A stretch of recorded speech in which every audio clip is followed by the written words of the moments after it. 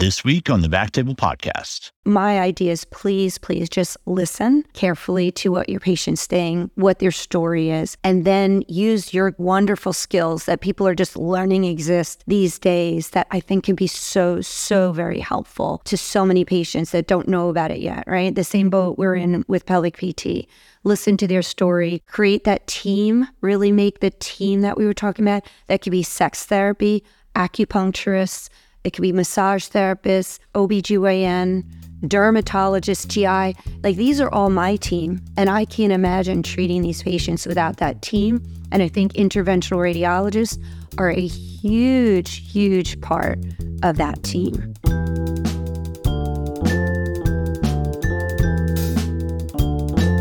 Welcome to the Backtable Podcast, your source for all things interventional and endovascular. You can find all previous episodes of our podcast on iTunes, Spotify, and on backtable.com.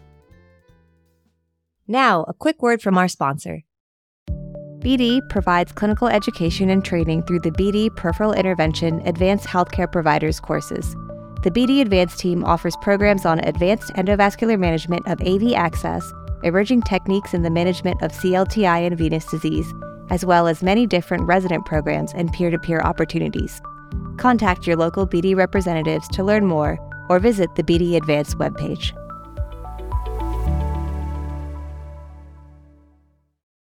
RadPad was developed by physicians for physicians. Clinically proven radiation protection during cine and digital subtraction angiography. Don't bet your career or your health on anything less. Trust RadPad radiation protection shields for all your fluoro-guided interventions. See radpad.com for more information and contact info@radpad.com for a free radiation evaluation and a no-brainer radiation protection cap. And don't forget to tell them that you heard about it on the Backtable Podcast. Now, back to the episode. I'm your host, Dr. Ali Behetti. I'm coming to you from Tacoma, Washington today. And today I have the pleasure of introducing our guest, Ingrid Harm-Ernandes. She is a pelvic floor physical therapist and the co-director and mentor for Duke University's Women's Health Physical Therapy Residency Program. Our topic today is pelvic venous disease and the interplay with physical therapy. So Ingrid, thank you so much for being on the show. Oh, thank you for having me. Really looking forward to our conversation. Well, you were previously on an episode of Backtable for the Backtable GYN channel, and you went pretty in depth about the role of physical therapy in evaluation for pelvic pain. So let me ask you, what has been your relationship with interventional radiologists in your treatment of pelvic pain and pelvic floor PT? It would go two ways. So one is that in the beginning, actually earlier in my career, it really wasn't known. And I think, you're kind of in the same boat that pelvic PTs are, is not a lot of people know what we do. So it's really hard for people to get referred and then get treatment. Absolutely. So I would say in the beginning, it was a little of trying to figure out what is going on with this patient that they're not responding the way they normally would to a musculoskeletal issue. So when we did all the work we needed to do, the patient was compliant. We really were working together as a team, or I pulled other specialists in, there still seemed to be something missing. And that's where I started to look into, what is this with pelvic congestion syndrome? What is going on?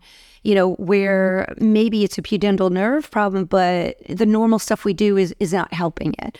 And I think that's where I kind of started stepping out of my silo and saying, I need to look at something else, and starting to talk to interventional radiologists and understanding better what they could do. And I think it was slowly but surely happening the other way around at Duke, that they were realizing a little bit, oh, wait a minute, pelvic PT can really help our patients when we might be doing a great job getting rid of the actual venous issue, but the musculoskeletal system is still pretty angry and still needs to be addressed. So I think that's why I'm saying it went both ways, and I see lots of progress that way. And I really hope it can just balloon to the point where, we're being more that interdisciplinary care model where everybody's working together and everybody's getting the patient better. And these things are being recognized much earlier than they are now.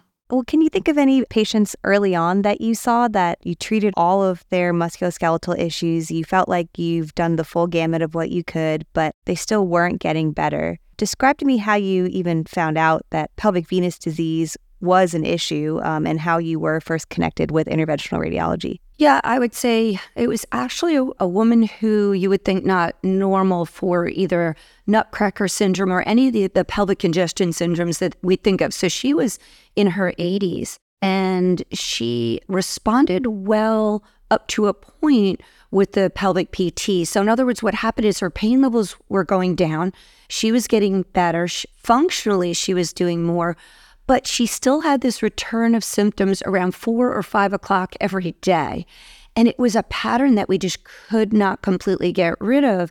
And we tried everything. I mean, practically short of standing on her head or maybe even doing that, we could not get rid of those symptoms. So I had to kind of look into it. I think I had to ask a lot of questions of other doctors at Duke. And it took a while. I don't think anybody really had that answer. And then suddenly there was a little bit more coming out on just pelvic congestion syndrome and what it really was. And it was even confusing when I first started reading about it, but what truly does that mean, right? And I wish I had that knowledge base much earlier, because I think it would have been great to be able to say to that patient, you know what, I've got the answer for you if we're not getting somewhere. And these symptoms are returning later in the evening when that venous system really has a chance to be inflamed and upset and get the nerves upset.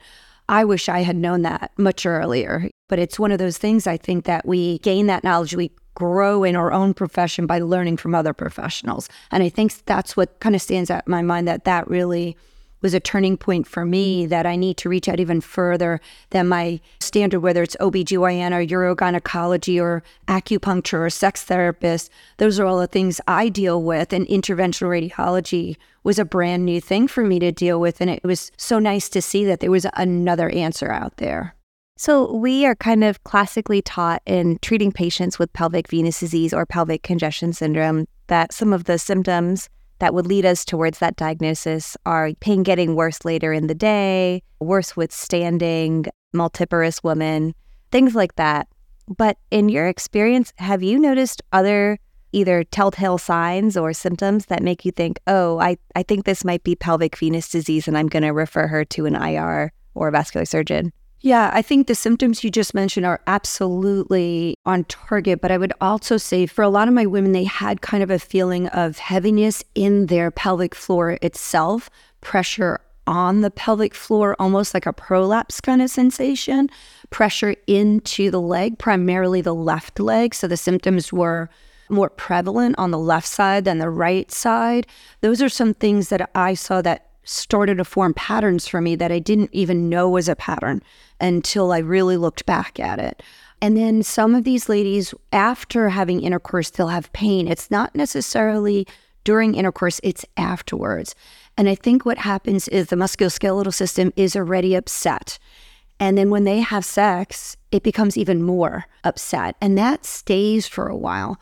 And then the other category that I would say, I really kind of had to think a little bit about this one, is that, you know, those who are sent to me for pudendal neuralgia, it's a tough diagnosis to treat, but they'll get better with different treatments that we do. But when there's pelvic congestion or venous syndrome involved, it's really hard to get it better because the venous system is continually putting that pressure on the nerve, and the nerve itself gets irritated. And before we know, you've got this very, very aggravated and inflamed condition going on.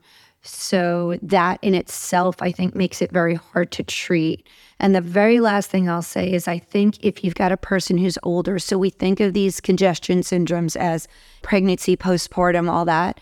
If you've got a woman who's in their 60s, 70s, and 80s, don't ignore it. Do not ignore it, because not only do they have the syndrome and have they had it for a long time, their system, their musculoskeletal system is so upset that they may not respond immediately like you'd expect after a surgical or a radiology intervention, I'll call it, of some sort. They may not respond because that system is so upset that it needs pelvic PT and other types of treatments to get better. That's a really good point. It's kind of like a self-fulfilling cycle, I guess. What am I trying to say? It's kind of like it's the chicken or the egg. Like, is it the pudendal nerve pain that then causes increased inflammation in the vessels, which then further inflames the pudendal nerve, and so forth? But you probably are able to evaluate for all of that. Okay, so in your last podcast, you really explained what you did during pelvic PT. And I think that is like a huge black box for definitely a lot of physicians and definitely for a lot of interventional radiologists. So can you walk me through kind of what an initial visit with a pelvic PT looks like? Oh, absolutely. I think that's a great question because it really is. We call it the great black hole because people, A, don't know what's going on, and B, the patient is very fearful of going. So you could do a great job recommending and referring, but the patient may not go because they don't understand. So I think for a physician, a PA, to understand what we do is vital because you can explain it and increase the chances of that patient actually going. So in pelvic PT, what we do is we spend a good half an hour on average just getting an amazing subjective history and objective. So what we do is we try to look at all of the patient's kind of background because they come to us often with many things going on. A lot of our patients aren't just straightforward. They've had different surgeries, they've had injuries, they've had trauma, they've had sexual trauma. I could go on and on about how many different things are involved, in their subjective history. So if we understand that, we know the next step to take. Once we've taken that full history, we may or we may not do an internal exam. And the reason why I say that is occasionally there's a patient who either cannot tolerate, is not ready for, just it's not appropriate to do right away. So I want everybody to understand that although internal assessment and treatment is very important, there are patients where it's not appropriate. So it doesn't mean that every single patient is going to get an internal exam. And that's good for everybody to understand because that's often what they're fearful of.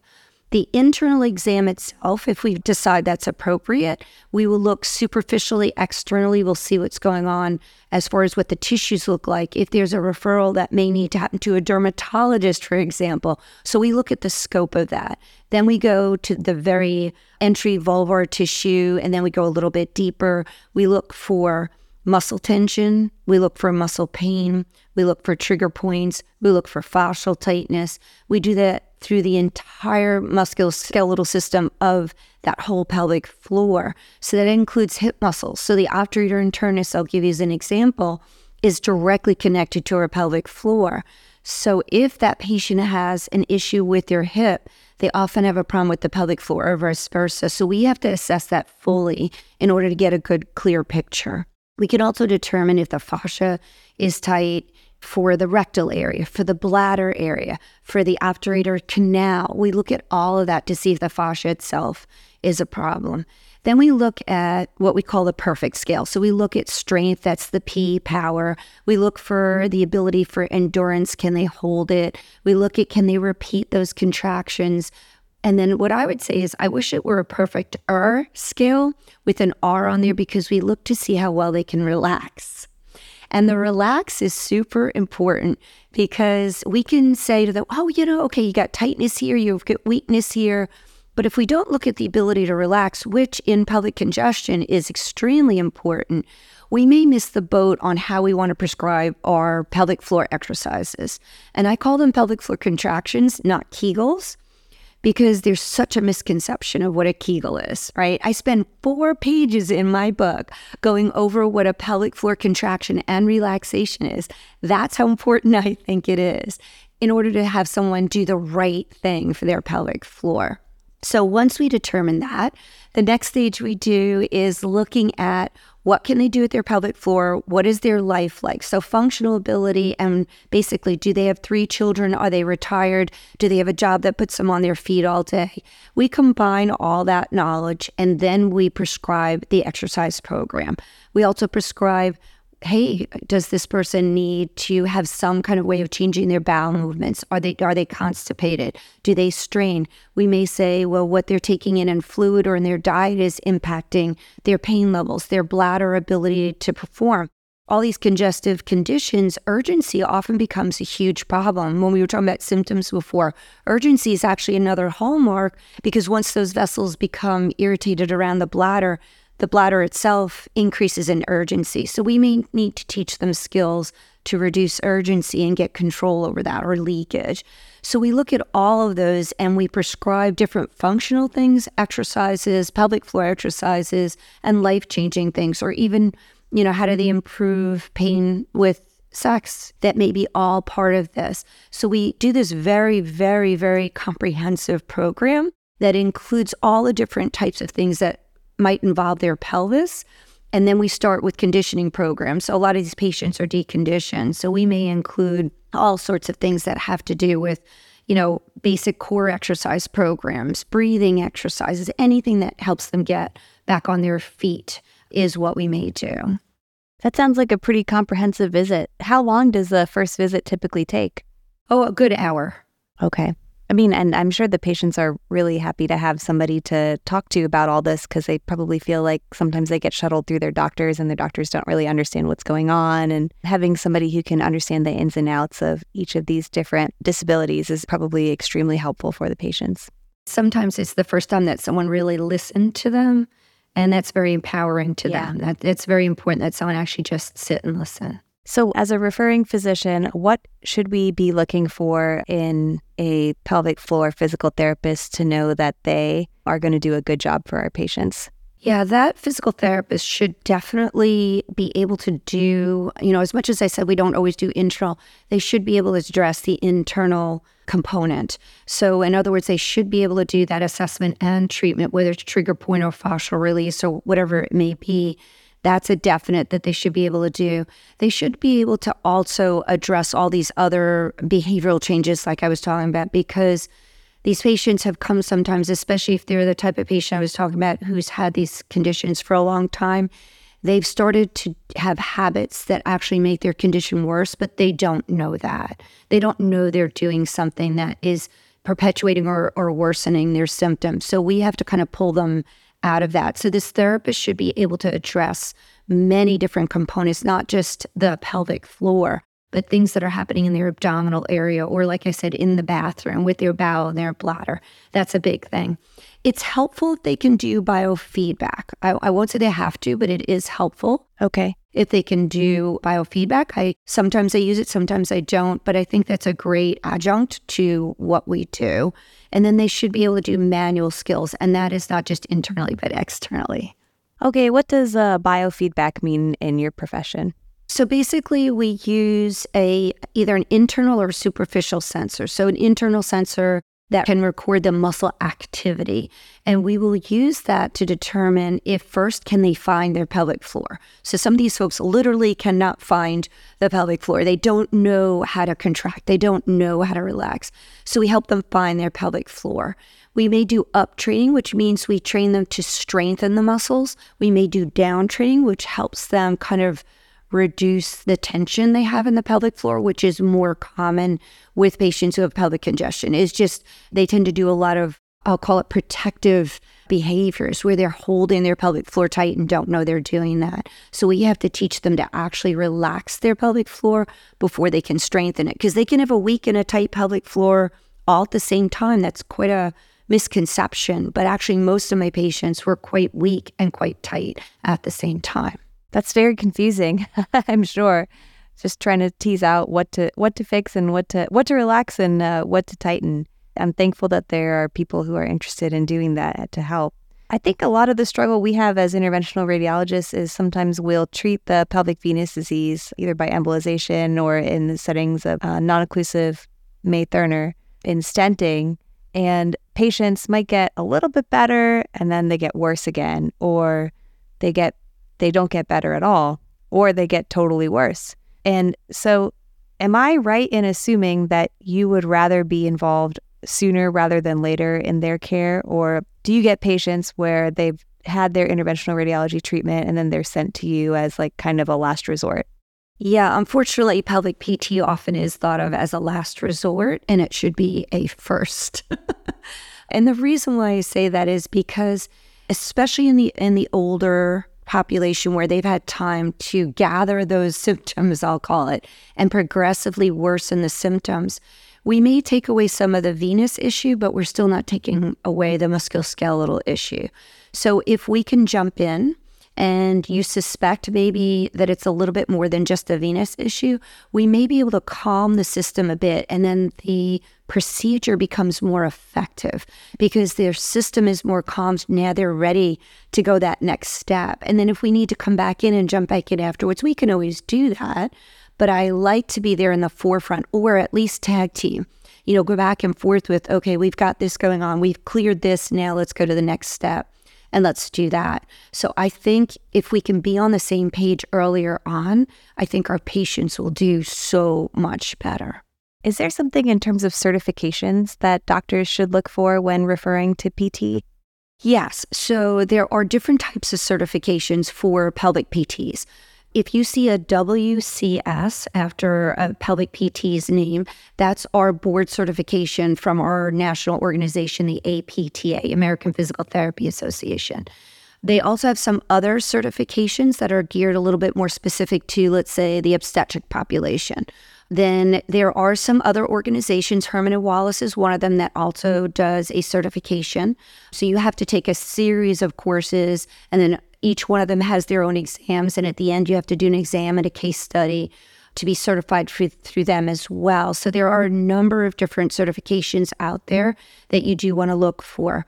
I'll put one small note in there. We are a newer certification and population of therapists, so not everybody has gotten certified. And there are some out there who are awesome at doing this. They just don't have those letters, that alphabet after their name. It is quite expensive. So my thought is a lot of what we talked about before is perfect that you asked that question, because if you can call that therapist up, if you go to the APTA website and you look, there's a PT locator, and you put in your own zip code and you put, let's say, a radius of 50 miles in there. Okay. If you put that in, you will come up with a bunch of pelvic PTs on there. If you call one that's in your region and they are so excited and can talk to you all about everything I just talked to you about, the internal exam, the biofeedback, the manual skills, the core strengthening, if they can list all of that, then you're going to have a qualified pelvic PT there. And then sometimes through your own group, you'll be able to talk and say, hey, have you referred to pelvic PT? Who have you found has worked well with you? Who has kind of been on the same page with understanding what you do? And I think that's very helpful to finding a qualified pelvic PT. So out in the community setting, how can we increase the synergy between treating endovascular surgeons and interventional radiologists and pelvic PT? I think that's a great question, because there are probably a lot of different ways to do it, but each one does require a little bit of time to build that team. So when I was at Duke, the really nice thing was I could easily find so many subspecialties that I could reach out and I'd say, hey, this is what I do. I've got this patient. I think they would do well by having you just at least assess and figure out what's going on. So if you're within a hospital setting, it's a little bit easier because it's easier just to reach out.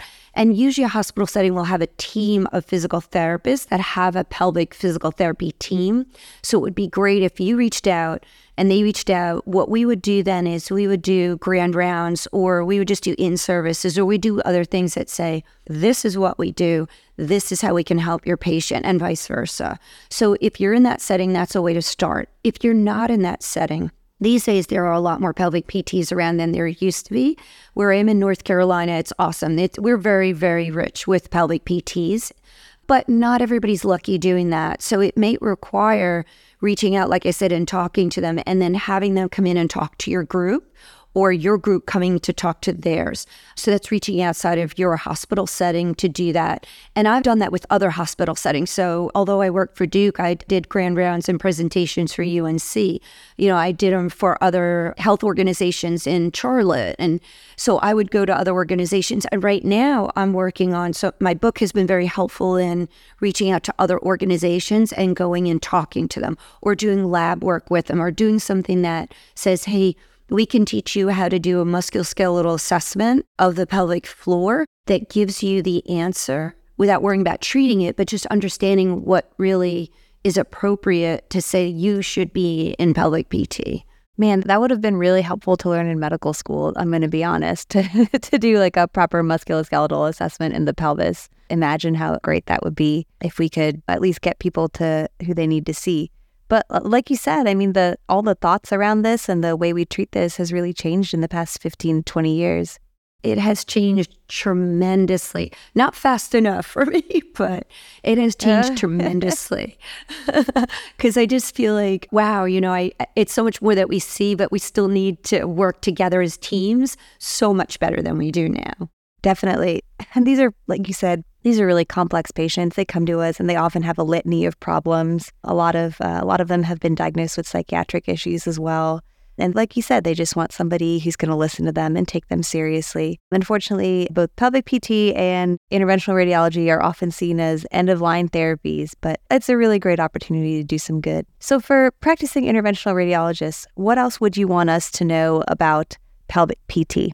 So we touched a lot of points that I think are very, very important. And I'm glad you asked about, reaching out and talking with each other, because I think if we do a better job of constantly talking with each other and interventional radiologists realize, there are so many different things from lymphedema to pain with sacs to urgency, that if I think interventional radiologists see that we treat that entire scope of issues, then it'll be much easier to understand why the referral should occur, whether it's sooner or later, but that it should occur. So I think the big things that I'd want interventional radiologists to realize is all different bladder issues, all different colon issues, constipation, which is another kind of common thing that occurs, that's another hallmark, right? Pain with sacs is another hallmark.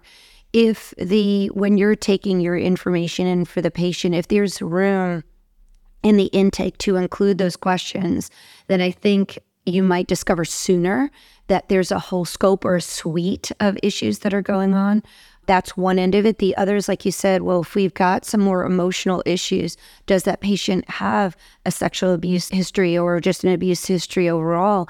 Do they have other anxieties? Do they have things like migraine headaches? When we see a patient that has that kind of suite of issues, that often is that upregulated, that overactive pelvic floor patient that is going to have these problems. Even if you do wonderful work with all the procedures that you do, they may still have those problems because they have this suite of issues. I think if those are recognized earlier, we may be able to calm the system better earlier and get better effects from the procedures that you do. Absolutely. And there's nothing we like better than to make our procedures work better. I think, especially in treating pelvic venous patients, some of the frustration I've encountered with my colleagues who don't like to treat it anymore is basically, well, it's 50% shot if this person gets better or not. And I'm like, well, I mean, if you pick the right patients or you actually are treating the right problems, then I hope your odds are a little bit better than that. You have some really, really skilled interventional radiologists in the triangle too, who are doing awesome nerve work. Have you had any experience interacting with those folks to do some of these very interesting nerve blocks? I have not had a chance with that.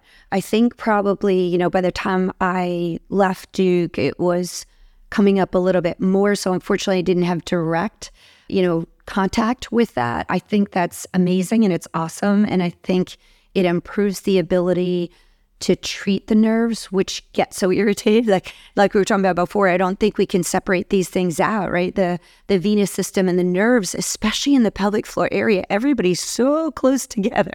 And all these different subgroups in the pelvis, they just affect each other. We can't eliminate and just say, I'm going to treat a nerve or I'm going to treat a vein or I'm going to treat the muscle and expect 100% success. So I think it's great to hear that more is going on with that so that there's a greater success rate. The last thing I want to touch on, Ingrid, is your book. Could you just give us a little bit of a summary of your book and who it's intended for, and then how we could probably use it to better our practice? Oh, yes, absolutely. So the name of the book is The Musculoskeletal Mystery: How to Solve Your Pelvic Floor Symptoms. I know that's a mouthful, but I called it The Musculoskeletal Mystery because people just don't realize how much the musculoskeletal system is a part of all these conditions in the pelvic area. And I say pelvic, it's really, they say belly button to knees, but I treat patients from nose to toes. It's whatever needs to be done to get that patient back on their feet again. So I wrote the book because I was frustrated that it was taking patients 5, 10, 30 years to walk through my door to be treated. And I'm sure as an interventional radiologist, you can sympathize with that. You can say, wow, we're feeling the same issue. So part of it is because other practitioners don't really know what we do. And it becomes difficult to say, well, I can send you here because they're going to be able to do X, Y, and Z with you. And the other part is patients honestly don't know what to ask for. They don't have experience with it, and they don't want to talk about what's going on down there. It's what I was taught not to even talk about that. Or as a woman, you know what? You've got menopause. You should have pain with sex. You should be leaking. You're pregnant. You should be leaking. These are the things that we're told from little on, and it becomes a belief system that we can't do anything for ourselves, right? So that's so not true. That is the opposite, actually, of what really can be done. So my frustration led to the thought, and patients asked me over and over again, please write a book, please write a book. And I was so busy clinically that I was like, how in the world am I going to do that? Yeah. And Heather Flourier from Desert Harvest came along and said, Ingrid, could you write the book? I'll help give you the infrastructure. Write the book. So I wrote the book during the pandemic. And oh, wow. yeah, as well as a paper with OGS on how practitioners can do a musculoskeletal assessment effectively and determine that the musculoskeletal system is actually involved in these things. So the book itself... Oh, perfect. Can we link to that paper in our show notes, by the way? Yeah. I think if you're an OGS member, you can get right into it. Otherwise, I think you have to make sure that things have changed because their publication has changed a little bit. But I'll get the link so that you can link to it. But the book itself actually describes how we do a pelvic floor assessment. So we start with the musculoskeletal system. What does that mean, right? So I wrote it so both practitioners and patients can equally understand what this means. So everybody's on the same page and everybody's using the same language. That was a big goal of mine. Once you understand the pelvic floor and then how it attaches to the core, not what people think the core is, right? So the true core, which is the pelvic floor, the diaphragm, all the abdominal muscles and the back and buttock muscles, right? That's our house. And the pelvic floor is the foundation to our house. And if someone's going to pull the foundation out from your house, you can imagine your house can have problems, right? So I describe that in the book to make that connection. That's an awesome analogy. I love that. I have a lot of analogies in the book because I want people like these pictures to really, I'm a very like picture oriented, I like visuals, right? So I did that in the book, lots of visuals in the book. And then that's connected to the diagnosis. So why does the musculoskeletal system have anything to do with these diagnoses, right? Then I go from there is how do you find a practitioner? And then what happens in a pelvic floor assessment? And then what happens in a treatment? So it makes the treatment less scary for people. And I think if a practitioner reads those treatments, then they can say to their patient, well, if you go to pelvic PT, this is what's going to happen. This what you'll go through, and you'll learn and you'll discover about yourself, and you'll learn how to help yourself. So the whole last section of the book is self-care. And when I was talking with one of the interventional radiologists at Duke, and he saw the book, he said, that's going to just change my practice. It's absolutely going to change my practice because now I know how to address this. Now I know how to talk to my patient. Now I know who belongs in pelvic PT. And that was so satisfying to me to say, wow, I just totally changed a practitioner's view of what this means and what they can do for their patient with this knowledge. And the last end is just how to avoid Dr. Google. Oh my goodness. Gosh. That's such an awesome resource that you developed. And just the fact that you wrote it during the pandemic too, kind of when things were nuts. Mad props to you, Ingrid. That sounds awesome. I'm looking forward to reading it. Well, I really appreciate you coming on the show. Any last words of advice that you have for folks who are taking care of patients with pelvic venous disease? Yeah, so I think so many of the different points we just brought up leads to just in the very beginning, giving enough time to talk to the patient.